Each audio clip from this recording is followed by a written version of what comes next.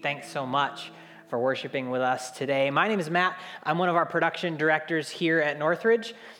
And that basically means that I oversee all of the teams who work behind the scenes to make all of this stuff happen, to create environments where people can worship together. And I just want to brag on those volunteers for a second because they're kind of in one of those jobs where if everything goes right, you don't notice them. It's like a ninja thing.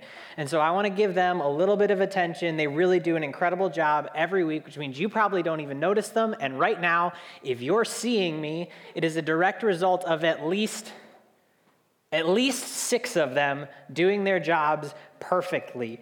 So I'm not going to ask you to clap for them because that would just embarrass the heck out of them. But if you do happen to see one of them over the next couple weeks, just give them a fist bump and a thank you.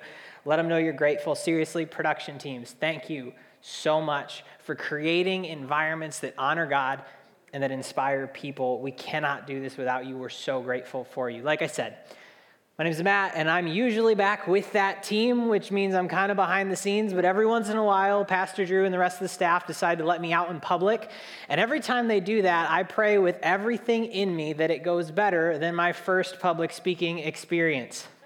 It was the second grade, and everyone in our class had to choose and memorize a poem to recite in front of the rest of the class. And those of us who were the best at reciting the poems got selected to compete against other second graders from all around the city in the speech meet.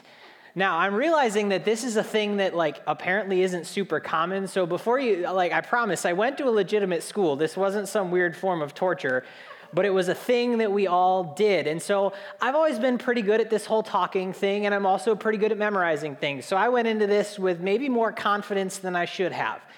And so I got up there, I was ready to go, and I just completely blanked. Like total loss of all cognitive function. It's like the zapper thing from Men in Black. We're talking that level of just, I couldn't have even told you what the title of my poem was, let alone what was in it.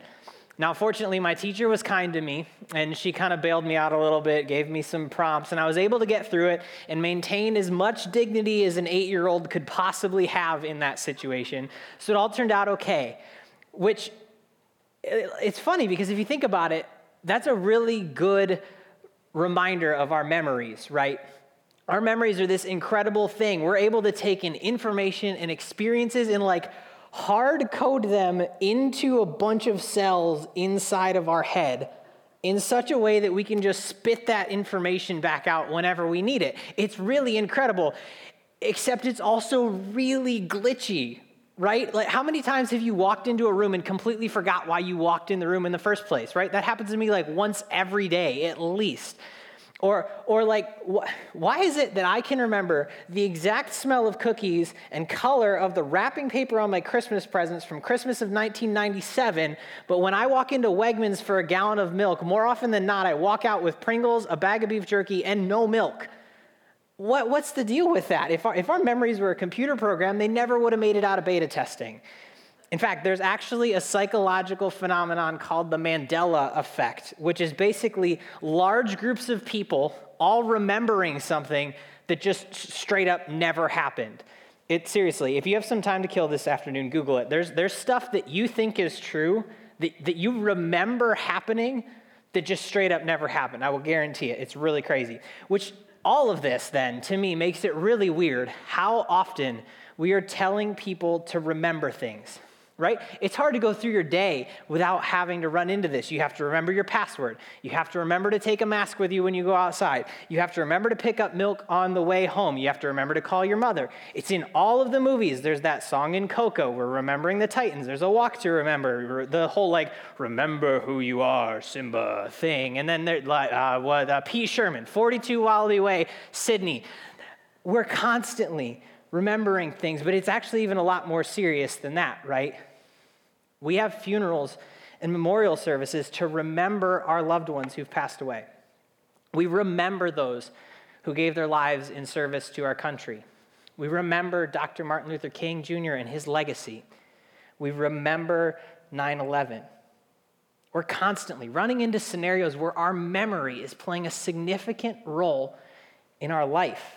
And this isn't just a recent thing either. This is something that shows up in the Bible. In fact, God is consistently commanding people to remember things. We just wrapped up a series studying the life of Moses. And did you notice how often this idea shows up in Moses' story? Take a look. Deuteronomy 6:12. Be careful that you do not forget the Lord who brought you out of Egypt and out of the land of slavery. Or how about Deuteronomy 4:9? Only be careful and watch yourselves closely so that you do not forget the things your eyes have seen, or let them fade from your heart as long as you live. How about Deuteronomy 8:2? Remember how the Lord your God led you all the way in the wilderness these 40 years. Deuteronomy 8:11. Be careful that you do not forget the Lord your God, failing to observe his commands, his laws, and his decrees that I'm giving you this day. Or Deuteronomy 8:19. If you ever forget the Lord your God and follow other gods and worship and bow down to them, I will testify against you today that you will surely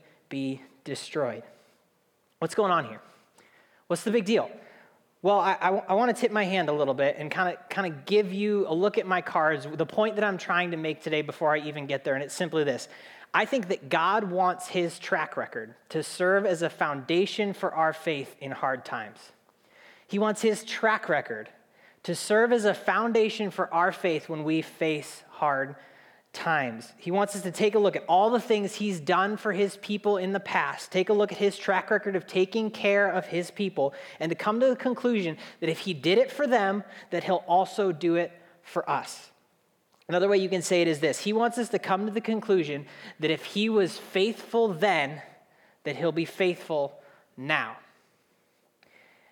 And I think there's a passage found in the book of the Psalms that reflects this a little bit. So let's take a look at Psalm 77. And I'd encourage you, grab your Bible or maybe download an app on your phone and turn to Psalm 77 so you can follow along. And in fact, while you're in the App Store, go ahead and grab our Northridge Church app. It's got space for you to be able to take notes and follow along as well.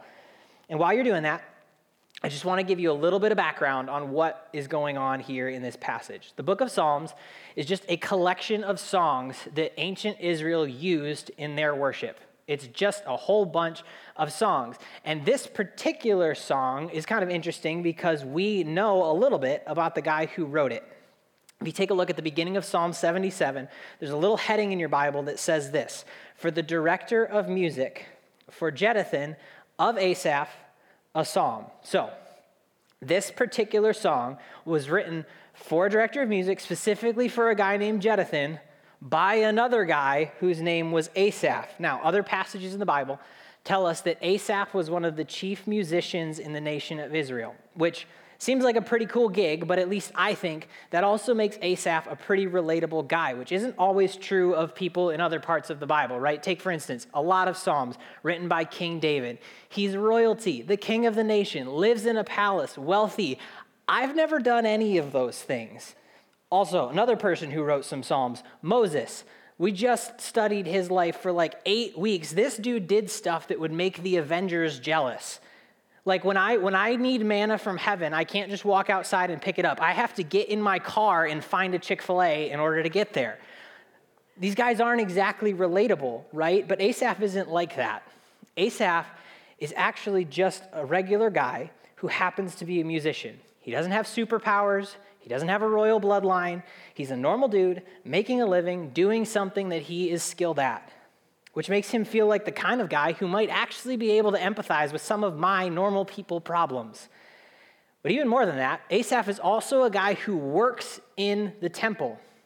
He spends his entire life in and around the building where the presence of God dwells on earth, which means that he's the kind of guy that we would expect to have this whole faith thing figured out, right? But when we read this passage, we find that's not the case at all. In fact, he's actually having some serious questions and doubts right here. And I think that should be super encouraging to us, because if a guy who spends his life 100 yards away from the presence of God on earth is having questions about his faith, I think that means it's okay for us to have questions too. Fun little side note, Jeduthun, the guy who he wrote this song to, is another one of the musicians in the temple. So what you're looking at here is literally a dude talking to one of his bandmates and basically being like, yo, check out this new jam I wrote. That doesn't really have anything to do with what we're talking about, but it does make me laugh to think about, so there's that. Anyways, Psalm 77. Let's see what's going on here. Asaph says, I cried out to God for help. I cried out to God to hear me. When I was in distress, I sought the Lord, and at night I stretched out untiring hands, and I would not be comforted. Okay, so our guy here is straight up not having a good time right now.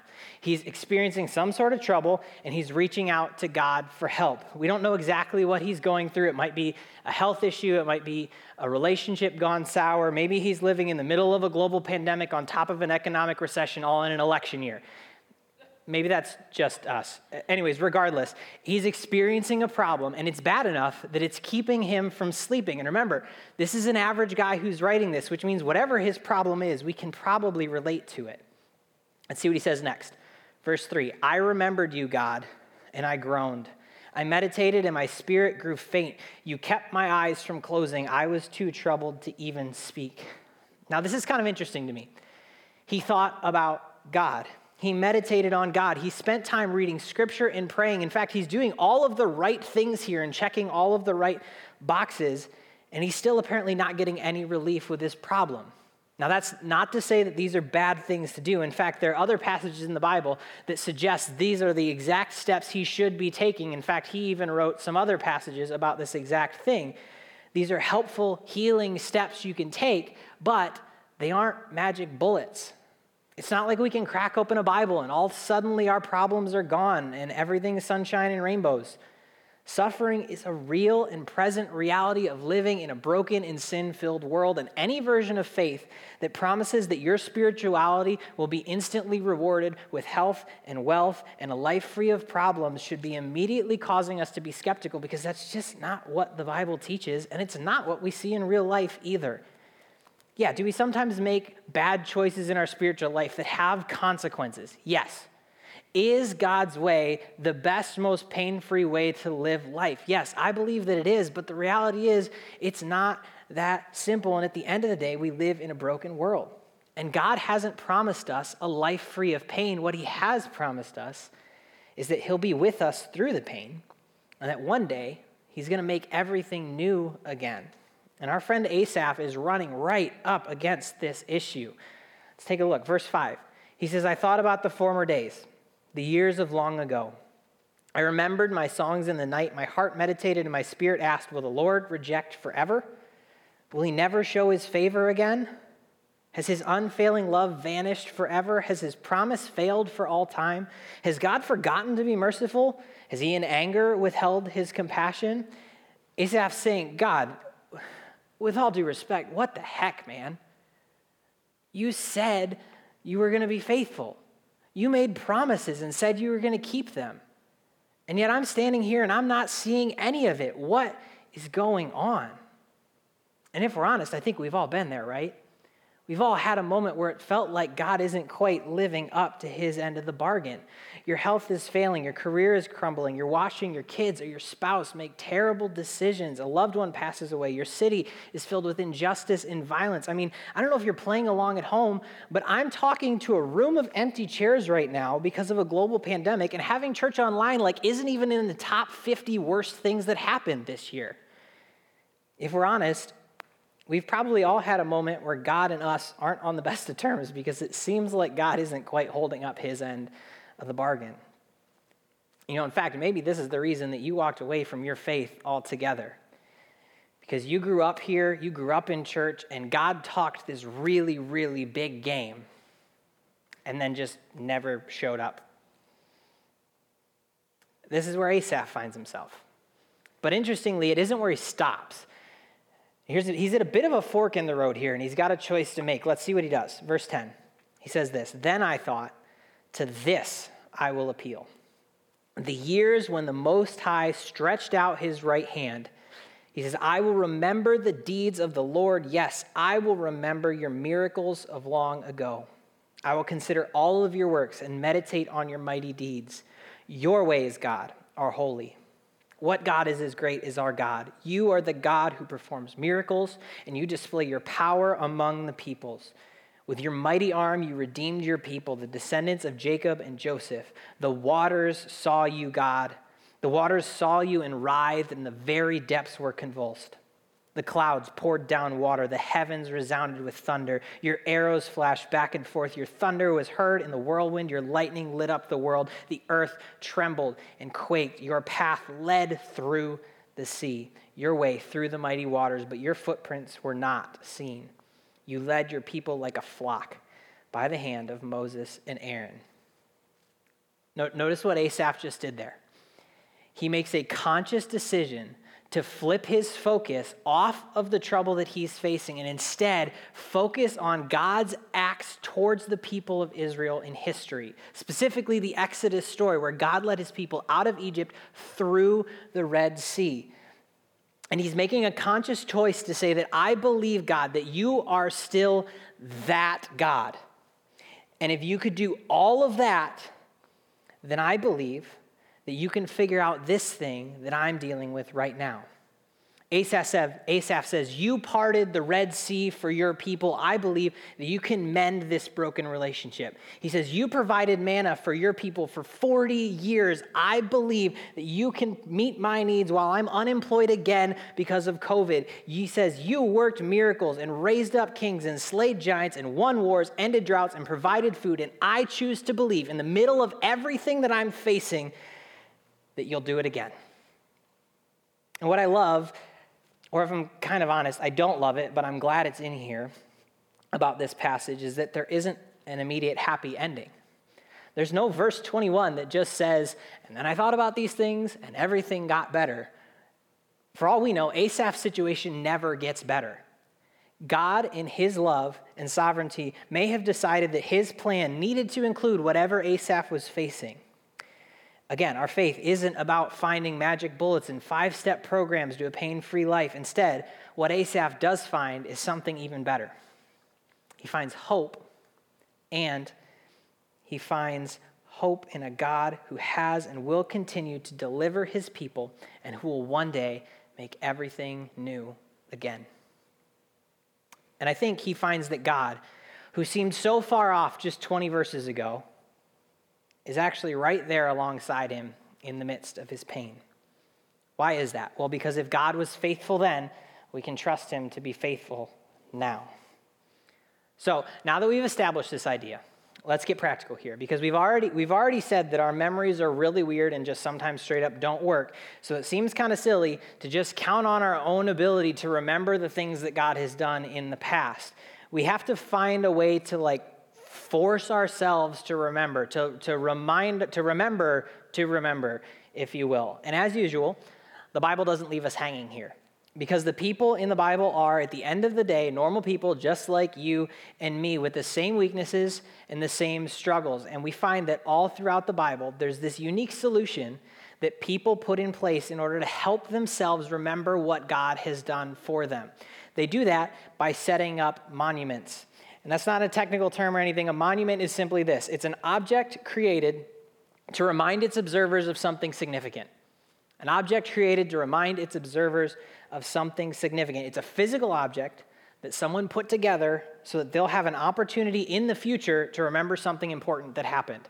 Take a look at some examples of these. Exodus chapter 16, verse 32. Moses says, "This is what the Lord has commanded. Take an omer," it's a little less than a gallon, "of manna, and keep it for generations to come, so they can see the bread I gave you to eat in the wilderness when I brought you out of Egypt." So Moses said to Aaron, "Take a jar and put an omer of manna in it.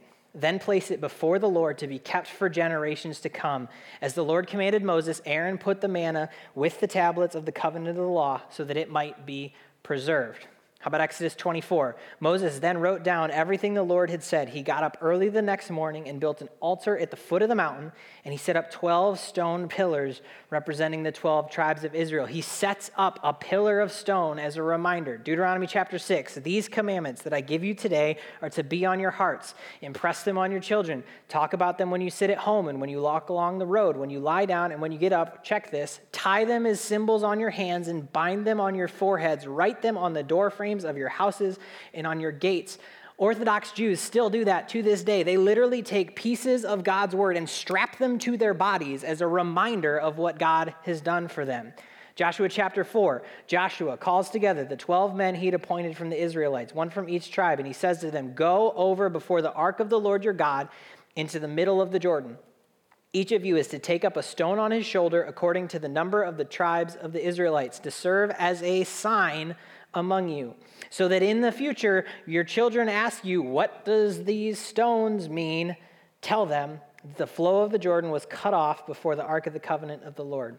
When it crossed the Jordan, the waters of the Jordan were cut off. These stones are to be a memorial to the people of Israel forever. And maybe the most significant monument in the life of ancient Israelite is the celebration of Passover. Exodus chapter 12. Obey these instructions as a lasting ordinance for you and your descendants. When you enter the land that the Lord will give you as he promised, observe this ceremony.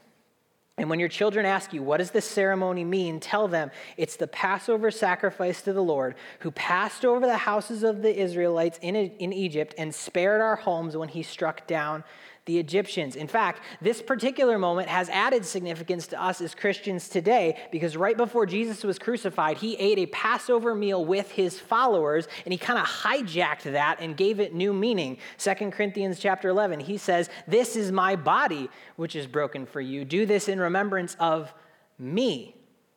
See, that means that every time we celebrate communion as a church together, we're doing this exact thing. We're remembering something God did for us and using that to build our faith going forward. So as a church, we do this together on a routine basis to force ourselves to remember what Jesus did for us. So then, what do we do with all of this? What are the practical steps that we can take to live this principle out? Well, first, I think we have to find God's faithfulness. This might seem obvious, but if we're going to allow God's track record of faithfulness to inspire our faith moving forward, we have to start by looking at God's track record. We have to spend some time reflecting and finding occasions when God came through for us. That time you lost your job, and in the process, a door opened that began the new career that you now love. Or that time that a relationship ended, which drove you to better and deeper relationships with God and your community. You have to find moments where God has been faithful in your life. And this isn't all just about finding bad experiences that somehow turned out okay. Think about all the things that God just straight up provided for you in the first place. No struggle or pain involved. Or maybe think about all the situations that God spared you from. That bad choice that you almost made but chose not to because it just didn't sit right with you for some reason. All the times that he protected you from ever feeling the painful situation in the first place. And you know what? Maybe even that's hard for you. I understand that. I don't know your story. Maybe you need to look back on God's faithfulness to someone else. A friend, a family member. In fact, maybe you just need to do what Asaph did here and look back on God's faithfulness to his people in the story of the Bible. If we're going to let God's track record of faithfulness build our faith in hard times, we have to begin by finding that track record. And then, second, we need to set up a monument. Got to set up a monument. Once you've established God's track record, you need to put up a reminder that forces you to remember that track record. Something that breaks you out of your normal routine and drags your attention back to what God did for you. Maybe you need to start a journal that you can read back through in the future. And this doesn't have to be anything crazy. Like, I'm not saying that you have to Dear Diary your whole life away. Just log 3 things that you're thankful for every day. Or maybe make an Instagram post every day that gives the highlights and hard points of your particular day. And then revisit those things every so often. Heck, maybe even do it on Facebook and let the little time hop thingy be the thing that reminds you so you can see what was going on at this time a year ago, 2 years ago, 3 years ago. Just start a journal. Start writing something down that you can look back on. Or maybe you need to memorize some scripture and make reciting it a part of your morning routine. Or tape a note card with that passage on your dashboard. Hang a picture that reminds you of something significant on your mirror. Put a card in your wallet so that you have to touch it every time you make a purchase. Buy a decoration. Set an alarm on your phone. Build it into your workout routine. Get a tattoo. Yes, I just said that. Do something to force yourself to physically think about God's faithfulness, to trip over that reminder of God's faithfulness and what he's done. Make it impossible for you to go through your life without thinking about God's grace and what he's done for you in the past. In fact, this is actually why we make such a big deal out of baptism here at Northridge. We don't think that baptism has some magical power that washes your sin away. That happens when you place your faith in Jesus. So you don't need baptism to get into heaven. You aren't a second-class Christian if you aren't baptized. But what it is a monument in your life. It's a moment that you can look back on and when you're in times of doubt and say, my faith was real and it made a difference. And in fact, there are a bunch of other people who saw it happen who can back that story up. Third, this is the hard step, guys. We have to choose faith. You see, at the end of the day, it's not enough for us to just have our memory refreshed. At the best, that just brings us to a fork in the road. When we face times of doubt, we have a choice to make. See, we can believe that God has changed, that he no longer has our best interests in mind, that he no longer has the power to protect and care for us, or we can believe that he's still faithful, that he's still good, and that he's still powerful, just like he was for Abraham and Moses and Joseph and David and Jesus and Paul and Peter and hundreds of generations of Christians before us. And that maybe, just maybe, we just don't see it right now. We can choose that he's still faithful and we just don't see the end game. And this is hard.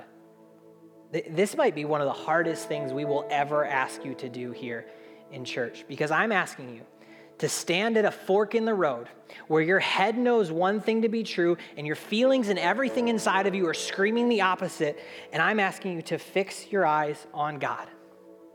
Even when everything in your life and everything around you is saying, no, he's given up on you, he can't still be there for you, I'm asking you to stare that in the face and say, no, I know that he's good. And I know that he's powerful. And I know that he's faithful. And I know that his love for me will never fail. See, I think one of the enemy's greatest tactics against us is that he causes us to immediately doubt our feelings of faith, and at the same time, accept all of our feelings of doubt without even questioning them. You can have years of faith-filled experience with God. You're studying his word, you're being a part of his church, you're seeing him work in your lives and in others' lives, and then the second difficulty comes around, you start thinking thoughts like, I was just a kid. I didn't know what I know now. It was really just an emotional experience, right? Like the preacher was talking and the piano was going. It was just caught up in the moment. But then when we have feelings of doubt, we don't even think to question them. And look, I'm not saying that we brush aside hard questions, that we ignore the things that don't seem to add up. I'm not arguing for an emotionless, anti-intellectual, blind faith version of Christianity. In fact, I'm saying the opposite.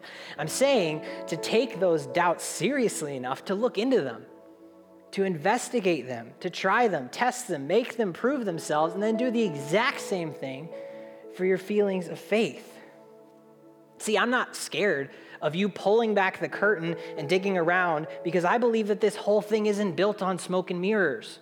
I believe that there's a real, logical foundation to all of this that will stand the test of time. G.K. Chesterton's an old theologian. He said it this way. He says, Christianity hasn't been found tried and found wanting. He says it's been found difficult and then not tried. See, we have to make a choice. Which do we believe? Do we believe our feelings of doubt? Do we believe our present circumstances, or do we believe that the God who has been faithfully working since the beginning of creation, who loved us enough to willingly give himself as a sacrifice to pay for our sins and make all things new again, do we believe that if he was faithful then, that he can be faithful now? Romans 8 says it like this: what then shall we say in response to these things?